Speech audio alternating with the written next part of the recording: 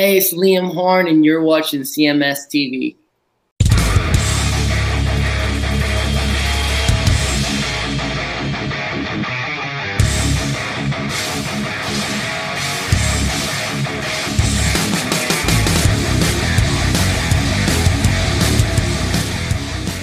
What the fuck is up, everybody? Welcome to another edition of Chris Aiken Presents, round number 2 of the night with myself and Mr. Eric Ferentinos. What is up, sir?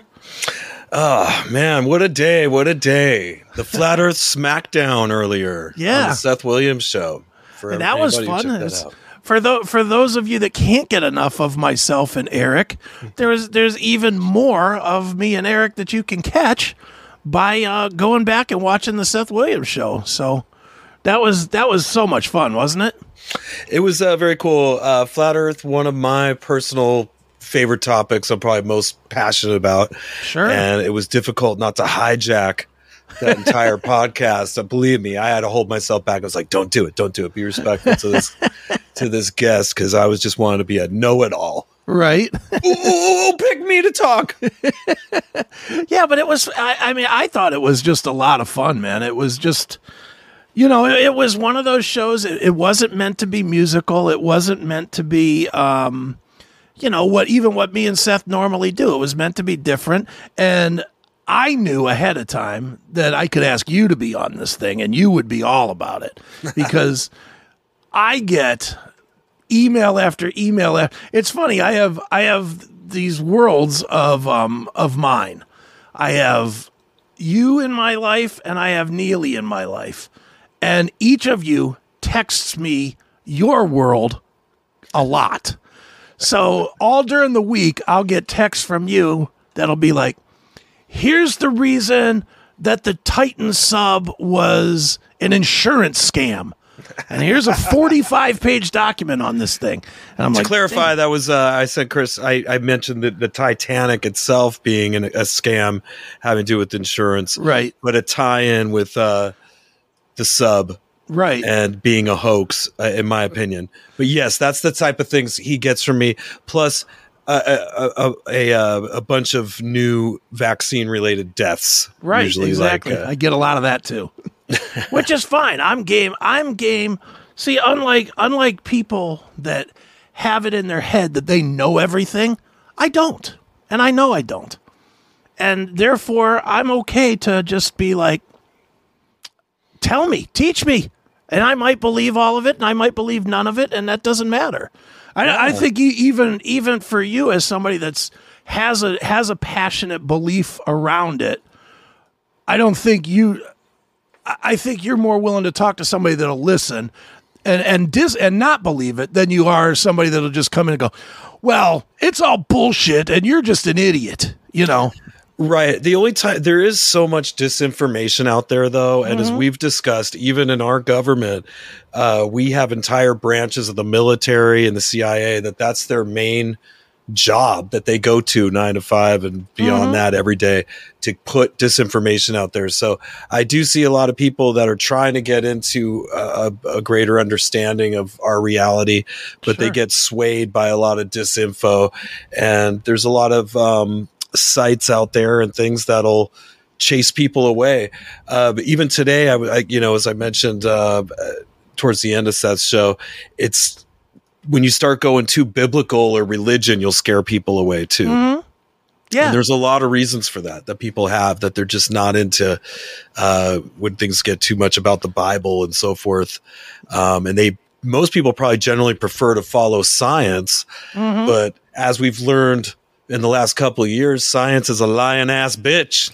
Well, there's no reality to the science now. That's the ultimate issue with it, is there's no reality. There's no reality to, if you watch it in a square box, it's generally a lie. That's right. Really what it comes down to now. If you ain't seeing it with your own eye, if I don't see a plane crashing, I don't necessarily know that it did. It's just like, what was I watching today? I was watching something about, they were talking about something that passed over the weekend. Mm-hmm. And they were like, yeah, well, while you guys were all talking about dead guys imploding in a sub, this got through. Oh, it was the thing Bill Gates with the fake meat that the government signed off over the weekend to start feeding us fucking fake meat. Which, by the way, the science is in on that, and it uses even more CO2 to do the lab grown meat than it does real meat. So it's as typical. Everything that they do is total BS. And even as we know, electric cars themselves, they have to ravage the planet's resources to make the batteries for those things. And if you think it's doing the planet any good when those batteries are done, when they have to dispose of them, guess what? They're not. Yeah. Well, you can shoot them up to the firmament, as I learned today, and they could hang up at the top. That's right. Yeah, there you go. That's why learning traditional logic and critical thinking is so important. And that's why they're trying to dick that around in the schools from an early age and get you thinking about feelings instead of realities. They got to get you early. Yeah, they don't want you to have critical thinking. No. They don't want you to be able to dissect logical thought. Look, I ain't gonna lie. I came into Flat Earth Guy today, and you guys' thing, 1,050% disbeliever. My true thought was, this is going to be funny to listen to these guys talk for 2 hours about all this bullshit. I ain't going to lie. That's just the truth of it. And by the end of it, some of it makes me think I need to learn more about it. Right. And I'm not saying that I'm a believer or any of that kind of stuff, and certainly I'm definitely not religion guy. I'm definitely not that. But some of the stuff that you guys were talking about, that shit about the Brant Mountain or whatever that was, Mount Brant, and that you could see it. It's like 800 miles away, and he was showing the pictures from 800 miles away, and and then the math that says, well, there should be this much, arc, and plus you're lower by this much, and a lot of that made some sense to where I was like, they call our aircraft airplanes.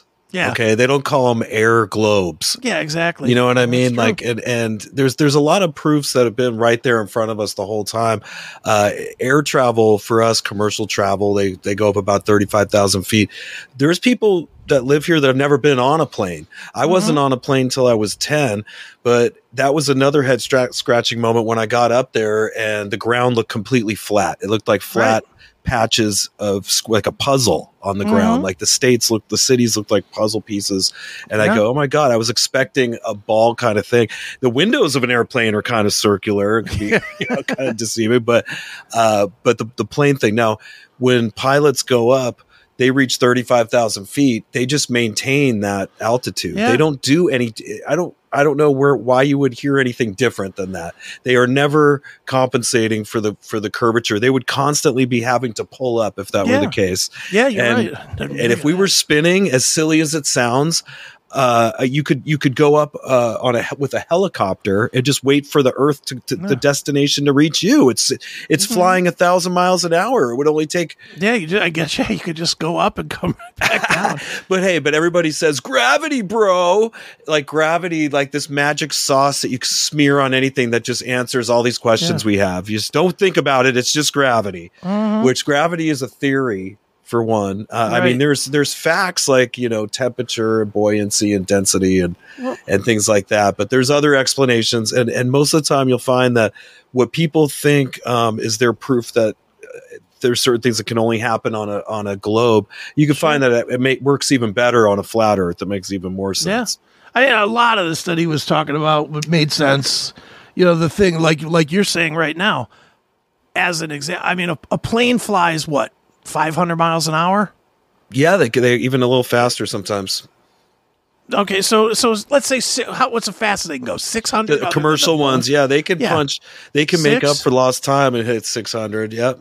But what you and Flat Earth Guy were saying is that the Earth is spinning at 6,000 miles an hour. No, it's spinning at 1,000 miles an hour, whilst falling through space allegedly at 17,000 miles an hour. And we don't feel anything because gravity, bro. Well, I'm just doing basic dumb fat guy math here.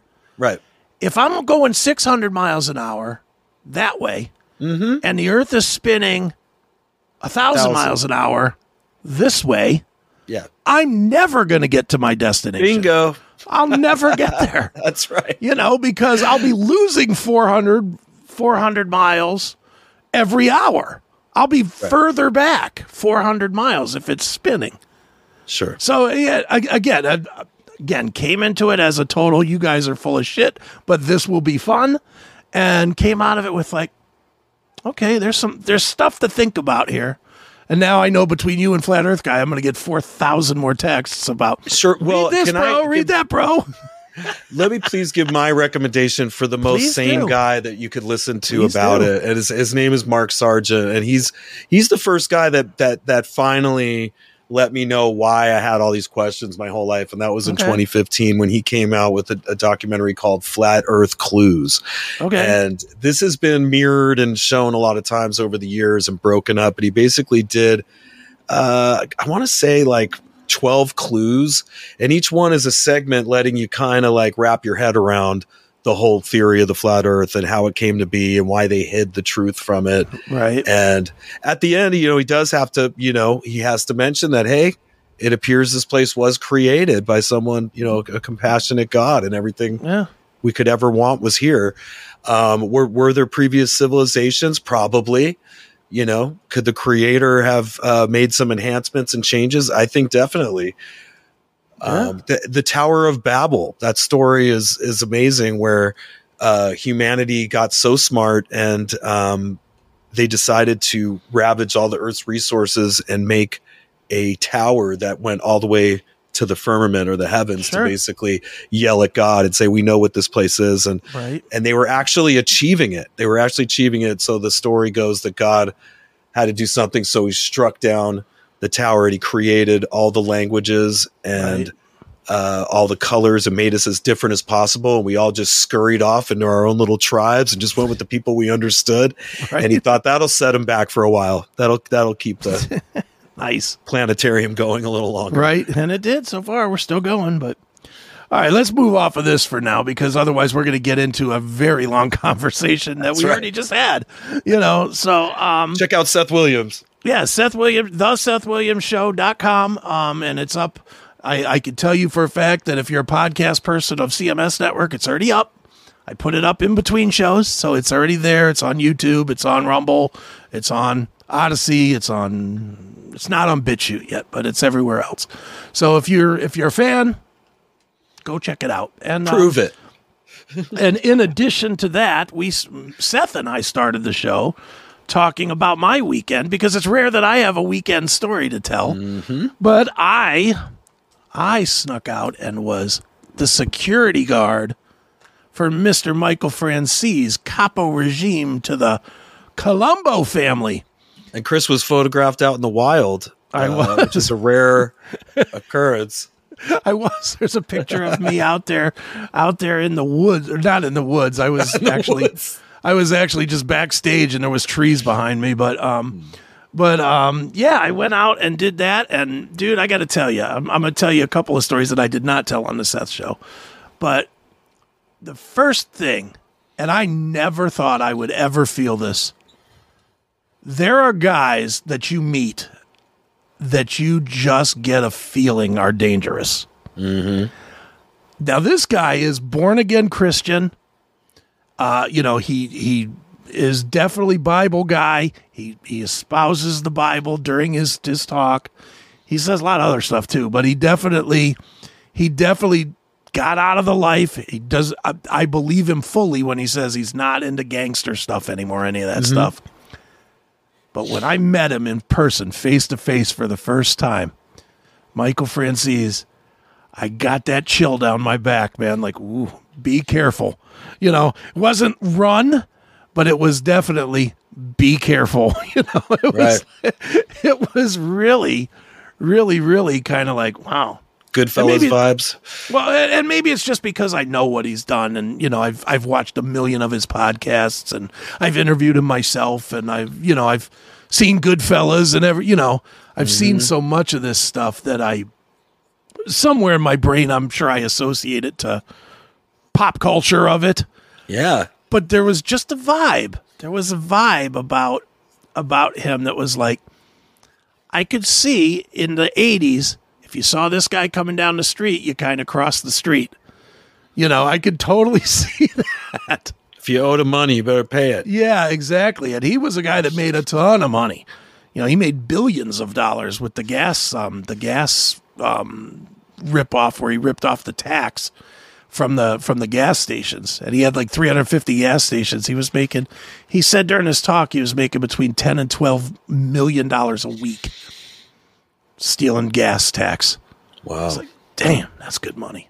Like, I wouldn't mind working that just for a week. Just 1 week, I'd be good forever. But yeah, great time. I had a really, really fun time doing this thing. And it was a new experience, and I'm always up for that. I'm always up for a new experience and something that's, you know, just outside of. I mean, dude, it's like you go and you did, and we will talk about it here in a second. You know, you go out, you play 2 shows.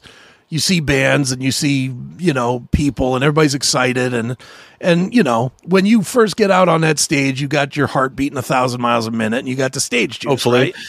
Well, yeah, really. But I mean, honestly, every time you get out there, that first notes or whatever, you got the stage juice going 100 miles an hour and you're rocking. Right. And that being said, it's probably not as exciting anymore as it was 22 years ago, the first time that you ever played a gig with Steven or with Earshot or with whoever. Right. You know, right. back in your high school or college band, not college, but your after high school bands. I'm sure you still had that rush, that really hard rush when you first got out on stage. This was so new to me, you know, to be out there and to be involved. I did not expect to be involved. I honestly thought when they asked me to be security that was kind of a, you know, tip of the cap. You did a nice interview with us. We'd like you to be our guest. Mm-hmm. We'll have you walk him out to the stage, and that'd be my security detail. Hell no. They were like making me work. It was work, you know, and it was work and just talking to these guys that are involved in that life or have been involved in that life or whatever. They're not fuck around guys. They're definitely not, hey, what's up, buddy? How are you? Good to see, you know. They're like, all right, this is what we're going to do. You know, I was like, all right, let's do it. You know? Very direct. Very direct. And it just was, I mean, it was a different kind of fun, but it was a lot of fun. It was something really different to do. Plus, I met a fucking mobster. How cool is that? I mean, hopefully you're not on the FBI watch list now. Or well, I think he's past that point. I hope. And if not, they're fans of his, probably. That's the funny part. You know, everybody. Yeah, I mean, it's old news at this point, but that was one of the weird things too, dude. When I first walked in, or I won't tell this story again, but basically, the security detail got kind of goofed up a little bit. Like, I was supposed to meet him at the hotel. Our lines got crossed between me and the stage manager and the Michael's personal manager. Okay. Everything got a little goofed up. And so I ended up being in the green room, you know, before Michael got there. And when I was in the green room, the cops come in and did a sweep of the room. And I was like, what the fuck am I in for here? And I mean, they did a sweep. They're like, who are you? Why are you in here? Where did you get that badge? Who gave it to you? No, I've never heard of such a thing. Yeah, they came in because this is a different world. Okay. This is a world where people end up blowing people up and shit. The mob. Well, so then, regardless of being retired, this is a very in the now thing that the police are aware of. They're present. That's what I was saying. Yeah, well, they had cops there. I mean, they literally had cops, and these cops were big. I wouldn't fuck with them, you know. But these two cops came in, and they did a full sweep of the room.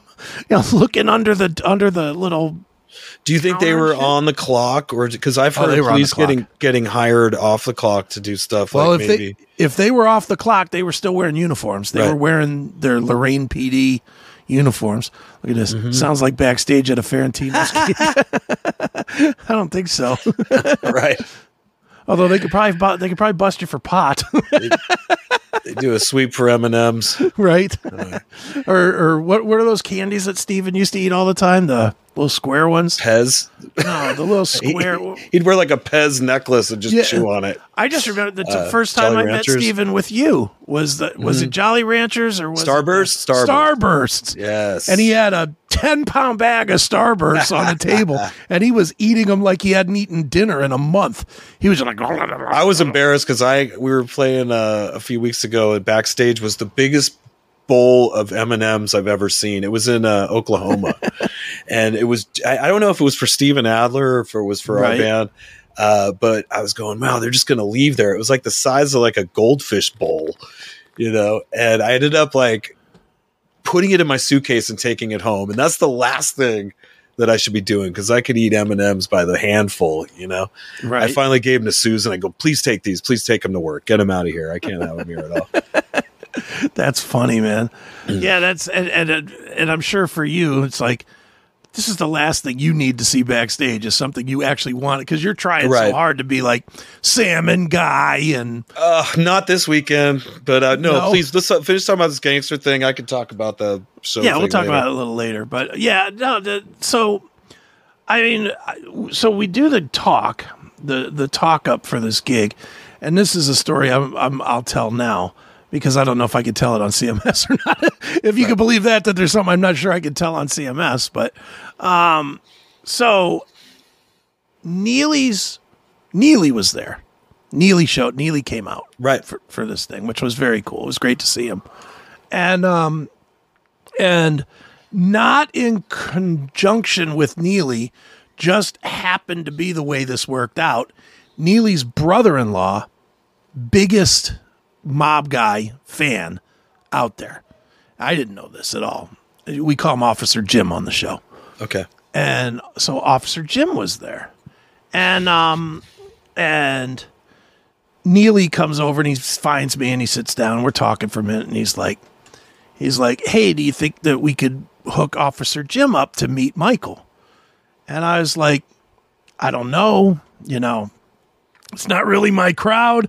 I was a little weird about, everybody, again, I can't stress this enough. These guys were super, super nice to me. So any fears or any of that kind of shit that I had are my own. They're just my own from watching way too many mafia movies. Not from anything at all. These guys were as normal and nice as anybody could be. That being said, I felt kind of weird asking for extra passes because they already did hook me up too. They hooked me up for Neely. They hooked me up for my mom, who was a big mafia fan. Like, again with these passes, huh? Yeah. Well, what am I going to do with you, Aiken? They hooked up Seth. They hooked up Seth's wife. Then they hooked up this guy Tony that goes to that does a segment on the Seth show with this. So they hooked up. He gave me $500 worth of tickets. And I was like, wow, that's a lot. And then Neely's like, hey, do you think we can get Officer Jim in? And I was like, let me see what I can do. Now, as the backstory, Officer Jim hates me. He does not like Chris Aiken. And I think Neely he said as of yesterday, I'm off the hate list. Good. But literally, I was on the hate list, not the dislike list. Because I dropped a C-bomb on his wife. She called in one night drunk. I was drunk. Or maybe I was, maybe I wasn't. I don't remember. I don't want to say that and then make that as an excuse. That's not why I said it. She got mouthy with me. I was being me on the CMS. I dropped a C-bomb on her. The husband got mad. As you can imagine, her honor. Yeah, pretty much. And we really haven't spoken that was like 4 or 5 years ago, I think now, because it was before the pandemic.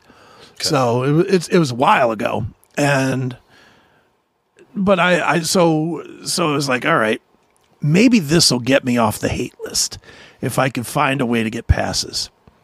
So I text my guy, Chris McNeil, and I was like, hey, can you hook me up with a couple of extra just in case? I got these friends here and it would be such a big help if you could, whatever. No answer. I'm like, fuck. I'm like, son of a bitch. So I'm like, all right, well, let's see how we can work this. So I asked Seth, I said, we had that guy Tony that we got on the list. And Seth had told me that Tony probably wasn't going to bring his wife. Okay. But he wanted me to get him a ticket and a pass for his wife in case he did. So I did. I said, hey, did Tony get his extra pass? Seth hit me back, said, yeah. So I said, all right, so I got one. And I told Neely, I said, best I could do, I got you one. I got you one pass for Officer Jim. And, his sister's going to have to kind of hang back.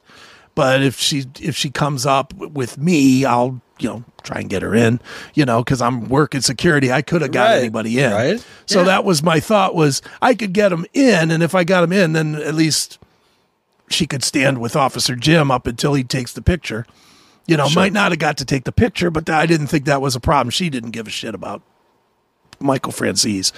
So I worked it out. And then my friend Adam, another one that I got a ticket for and a pass, he decided he didn't want to wait for the meet and greet, and he gave me the other pass, so we gave it to Neely's sister. So we got it all hooked up. Okay. So it was a ticket and a pass, and so you were able to split up the things to utilize them. Yeah, exactly. Right. So we get them in. When the meet and greet starts, it's absolute chaos because there's pass people and there's VIP ticket holders, and the VIP ticket holders got a book signed where the pass holders didn't get a book. So I'm being security guy. I'm trying to get people in and in line. And, if you're this pass, go to this line. If you're that pass, go to that line. And I'm running people around. And Chris McNeil, the other guy, he's running people around. And this other guy, Dean, we're all running around trying to get people set up. And then at one point I'm trying to do some security because a bunch of idiots are messing with Michael, not messing with, but harassing Michael Francese's wife. You had to step in and do it. I just kind of got between these idiots and her, and I was like, go get in line. I was just like, go get in line. I didn't have to push anybody or nothing. I mean, it wasn't like that. I didn't even have to raise my voice, but it was one of those, I just saw the way where she was sitting was right when you came in. So I had to I just got in between them. And I said to her, do you want me to get these guys out of your hair? And she gave me one of these, like kind of yes, but not saying yeah, because she didn't want to be the asshole, but sort of yeah, so I just kind of move it along, and I kind of stood in between and moved them. So in any event, Neely comes through, Seth comes through, and Seth has the fake leg. So at some point, Seth had texted me and he's like, dude, I cannot stand in this line for 2 hours with the fake leg. I was like, all right. I was like, I'll come and get you and I'll take you to the green room. So I take Seth to the green room and his wife, and I get them in the green room to just kind of sit back. And then at some point, Neely comes over with his brother-in-law and his sister. And they were still waiting to get their stuff signed too. So I said, I see Jim and I'm like, hey man, how are you? And cold as an ice cube. It was shook my hand, but didn't even say hello. He's like aching. Yeah. And Neely's sister didn't even say hello to me either, but I was like, all right, whatever, but I made my point to this whole story is I made a real effort to, without apologizing, because I don't do that, to kind of say, hey, let's let that go. Let's let it go. I tried to hook you up. I did hook you up. And Neely texted me yesterday and said, yeah, you're off the hate list with Officer Jim. So, good to hear. I remade a friend or an acquaintance, I'll say. I don't know that we're friends yet, but. And in the back of your mind, it probably feels better to know you squashed some kind of beef. Yeah, well, because I didn't think it was a thing anyway, really. Yeah. I really, truly did not think it was a thing when it happened. I just knew. I mean, I say cunt a lot, just generally. Mm-hmm. So for me, it's not the horrible C word. It's just it's fucking cunt. Whatever. It just rolls off my tongue a lot of the time. So So I just rolled with it, and it just came out of my mouth in the middle of. I mean, anybody that's heard the CMS knows. CMS is all just whatever happens. Yeah. And we were riffing, and it came out of my mouth. So, but yeah, I felt like, okay, well, I did squash this, which is good because I don't need retired Officer Jim to kill me. Yeah. That's true. But yeah, the mob, the Michael Franzese, I don't want to keep calling him a mobster because he hasn't been in 30 years or whatever. He's been out since. Retired made man. Well, he's one of two that I know of. The only two that got out and didn't die is him and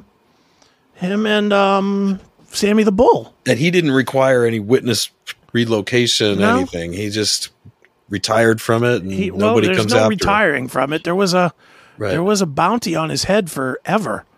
There was I think he said $250,000 bond on his head to whoever killed him for years. But he was was he a recluse back then when that was going on?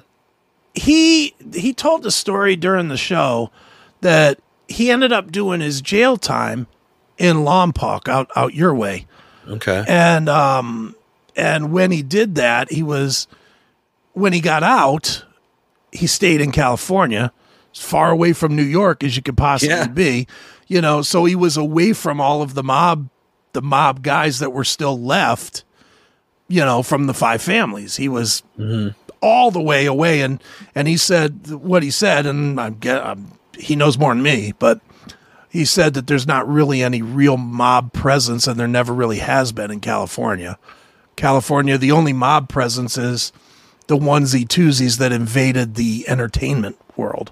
Right. The overseers that got into the movie world and the music world, but there was not like mob setup that took over the beaches or something or whatever.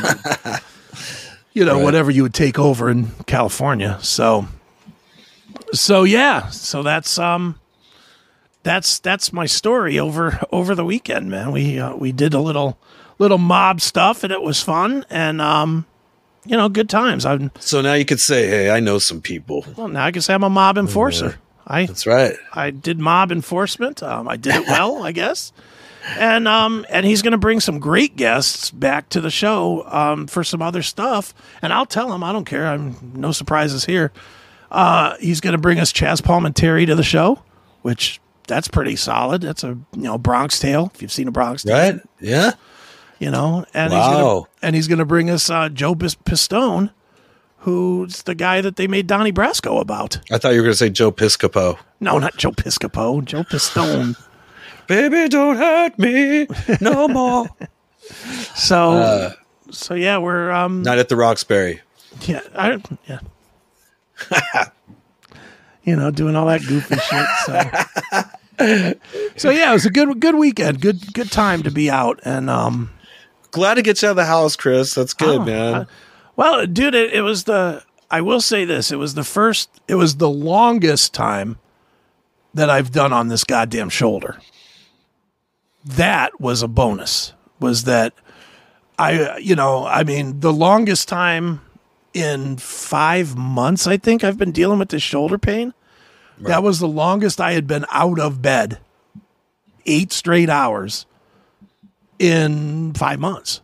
I've been having to, and I really haven't talked about it on any of the shows, but I kind of have to be up for an hour or two and then lay down for an hour or two to let it settle back down because it's been a lot of pain.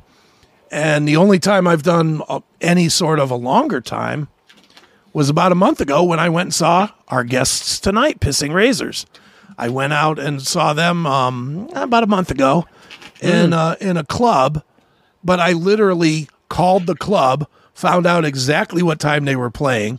I've been to the club 100 times, so I knew exactly what time to leave to get there and get parked and get in. Right. I literally got there, got parked, wasn't there 5 minutes, and they hit the stage. Boom. Hit the stage. They played their set, played an hour or whatever, and I left. Just boom, right back in the car and right back home. And that was the longest I had put on my shoulder, which was about 3.5 hours. And I died. I absolutely died in pain. And I ain't gonna lie, I died in pain on Sunday all day yesterday. I was eating aspirin like it was Pez. Oh, bummer. I mean, it definitely was hurting, but I'm not going to let it stop me. I got things I want to do. You know, I got a Pantera show coming up in a month. What about CBD stuff? I'm hearing good things, man. On some of it's kind of a little spendy, but there's some ointments that are like a mix of CBD and the other stuff to get you high too.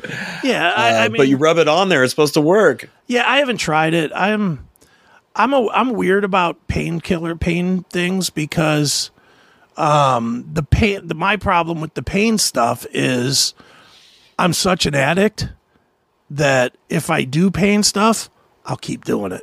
Well, this is like a topical ointment, you know. Yeah, well, that I would try. You don't snort it or smoke it. No, that I would try, but you know, leaning in on a pot pen or something, on a a vape or something like that. No, I'm not saying I'd be smoking pot all day, every day. Not at all. Within a month. That. This is a cream. This is a cream. This is actually, when it's the CBD one, it's not even, I don't think, an illegal thing, but it's, some people are saying it helps their muscles and arms and, sore areas. So something to maybe try sometime. If somebody has some and would let Chris try it, you should send it to him. Yeah. I mean, or I'll buy it. I used to take this. I used to buy the CBD gummies. And I just ate them to eat them like during the day, just because. Why not? How did those do it? Did those help at all? Or? They were. I wasn't even really taking them for pain. I just liked them. Okay. I just liked them, and they mellowed me out a little bit, so I was taking them. But yeah, because those aren't supposed to get you high either. No, they didn't get me high. Right. They just mellowed me out a little bit, and that was good. But I just kind of, I don't take pain meds pretty much ever. The problem is when I was going through the burn thing, I was eating Percocets like they were candy. I mean, I was just eating them by the hand to the point that my doctor took me off them because he thought I was selling them. Because because I lived so far from the hospital, he gave me just unlimited refills. Okay. And I was supposed to use a bottle a month, and I was using a bottle like every 3 days. And the doctor literally asked me at one point, he's like, "Are you selling this stuff? Right. Tell me honestly." I was like, "No, I'm just taking them by the handfuls." He's like, "That's it for you. Tylenol 3s for 2 weeks and then aspirin." Were you sick when you had to stop taking them? Did it? Not or too were you bad. able to just do the Tylenols? I was still a wreck from the burns. So. Right. Okay. I'm texting Karabi's guy right now because he is not here. No, John. Can you text him? Question mark. My dad I heard from, and he just had a kneecap replacement surgery, and he sent me a picture, and he was like sitting in his house holding a medicine bottle of some kind of pain management stuff. But when you have something like that done, you have to take that. You have another surgery like that. Oh, I'm sorry. That's because I'm an idiot. John's coming on at 9:00. Oh, okay. Well, there you go. All right. So much for that. Well, my backdrop tonight are a bunch of razors for the Pissing Razors guys. Oh, nice. Very nice. I thought that looked pretty metal. Since it's there they are. The Pissing Razors guys. That's right. Yeah, I'm such a fan. You don't know them at all, do you? I'm not that familiar, but you're going to play some of their music right tonight. I am. And their show was good that you saw recently? Dude. Let me tell you about Pissing Razors real quick. Okay. I'll give this story right now, and then I'll tell more when they're on, because I am just a giant fan. They came out in the mid-90s, and when they came out in the mid-90s, I thought they were going to be the band that was mega huge in between Pantera records. So Pantera put out a record, and that would be good for a year. And then you know how there's always like a wedge band? Yeah. There's like a band that's not as successful, but they're really, really good. Sure. Like Fear Factory would be one of those bands that would be like between Rob Zombie or White Zombie releases. You'd get a White Zombie record that was really, really good. And then you would have Fear Factory, which was also really, really good, but not as good or not as popular. So it would have like a 6-month window. And then by the time that 6-month window was over, then the main band would be back. That's what I thought Pissing Razors were going to be, because they sound like Pantera a lot. You know, just very, very influenced by Pantera. So I loved them from day one. As you're well aware, Pantera, my favorite band ever. Mm-hmm. I used to go see them back, and they would come through Cleveland a lot. And I saw them quite a few times in Cleveland, playing at the old Peabody's, and playing in front of like 100 people or whatever. Didn't matter. What I remember most is they had a camper van, like an old camper van, and it had the big old Texas horns on the front. They'd come driving into town with the Texas horns on the front of their van. It was fucking hysterical, but they were the real deal back then. And they've never left my playlist ever. All these years later, they broke up for a while, and then they got back together. They had singer changes, and now the original guy is back. But they've had all kinds of band stuff that bands do have, the breakups, the lineup changes, all that stuff. They came back in 2021 with a new album. And it just fucking ripped my face off again. And I was like, yes, this is fantastic. And believe it or not, I have been trying to get them on even before. I was trying to get Pissing Razors to do Chris Aiken Presents before you joined the show even. I was just trying to get an interview set up with them, and I didn't know anybody in the camp. So I was just doing it the BS way. Throw a message on Facebook or whatever, throw a message on Twitter. And then finally, what ended up happening is whoever managed one of their pages checked it after like 8 months or something and found my request for an interview, passed it on, and now we got the interview set up. But I am personally so stoked to have Pissing Razors on. Last week I'm going to say was a little more of an Eric Ferentinos week, because the bands are more in your line last week. I nothing against either band. I thought I liked both bands, and they were both great last week on the show. But this is a Chris Aiken week. These Pissing Razors, one of my favorite heavy bands ever. John Corabi might be my favorite singer of all time. Hell, I wrote this book right here about John Corabi. Wow. I am all the way in. Corabi is literally one of those guys for me that if he was singing the phone book, I'd be right there going 219-314. I'd be right there singing with him, because I would be all in on anything that guy does, and I have been. With the Scream, with Motley, with the solo stuff. He had a few other bands before that I have them in my collection. Now he's back with Dead Daisies. He was doing Dead Daisies, and we're definitely going to talk about this. He was doing Dead Daisies. They were right on the cusp of kind of jumping into that next level. I mean, they were right there. They were getting the right tours. They were touring with Kiss, and they were touring with, they were really right there. And then they switched from John to Glenn Hughes. And then the pandemic hit on top of that. I don't want to say it was I don't know that you could say it's a bad move when you replace one guy with a Hall of Fame guy. Right. I don't think, and I love Glenn too, so I don't even want to say that those records weren't good, because they're great. But I just was like, man, they killed their moment. And I asked David Lowy this, 2 weeks ago. I asked him about the momentum, and he agreed with me. He was like, yeah, it definitely lost the momentum that they had been building. And, in hindsight, he wouldn't commit to, in hindsight, he wouldn't do it. But he's a billionaire business guy. The last thing he's going to do is throw anybody under the bus. He's not stupid, Yeah. I did ask him the question, and he was like, well, now John's back. He kind of went with that. And I was like, yeah, that makes sense. So I can't wait to hear what they're going to do. I've loved the Dead Daisies, the albums that John's done with them. I love the ones Glenn did. Hell, I like the one John Stevens from INXS did with them. So I'm in on the Dead Daisies. I didn't know that happened. That went down. The guy who did the Rockstar INXS sang on a Dead Daisies record. First album. Oh, yeah, wow. The very first one was him, I believe. And then John came in for Revolution. Is it too early to hear some of that? No, we can play some of it. Like I just want to hear the because I love INXS and I followed that Rockstar when they were looking for the guy, and that's fine. That's kind of interesting to me. Let me find Dead Daisies, John Stevens. See what we can find here. Videos. Dead Daisies with John Stevens. All right. Let's pull this up. Presents.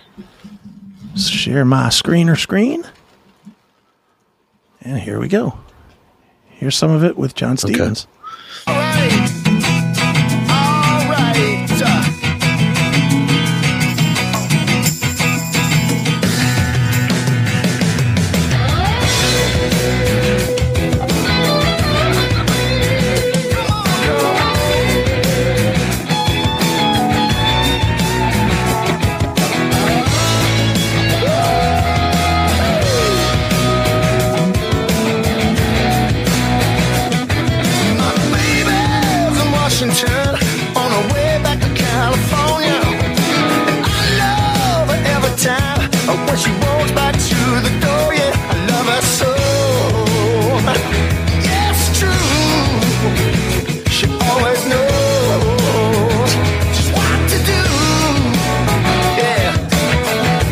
There's a little of John Stevens, and it's not bad. That's the guy that played with that won the contest and got to play with INXS. I think so.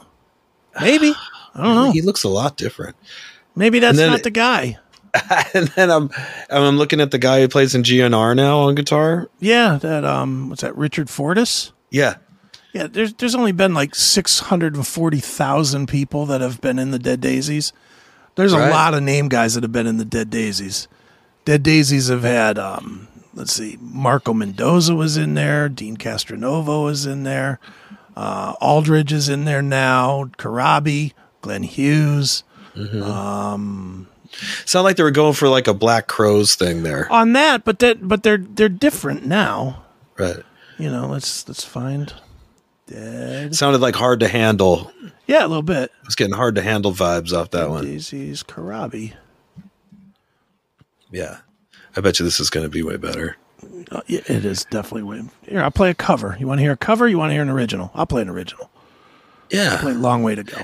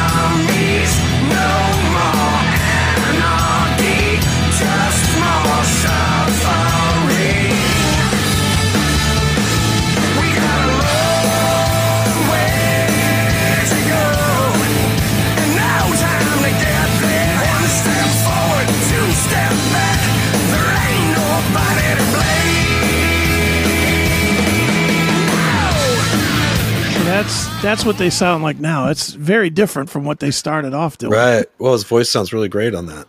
Yeah, he's dude. Again, that's a guy could sing anything. I'll listen to it. I just think he is. I don't know, the next version of Steven Tyler for me. Right. I was one of the people that actually was liked the MC94. Yeah. When it came out. I was love like, it. This sounds freaking amazing. Yeah. You know, especially the production and everything on it. So it's the only Motley record I still listen to. It's the And I love the Scream too. Yeah, Scream was great too. I mean, dude, he's great. He hasn't done a bad record. His acoustic record is great. Yeah. You know, he has a song called Crash, which I'm going to play if he shows up.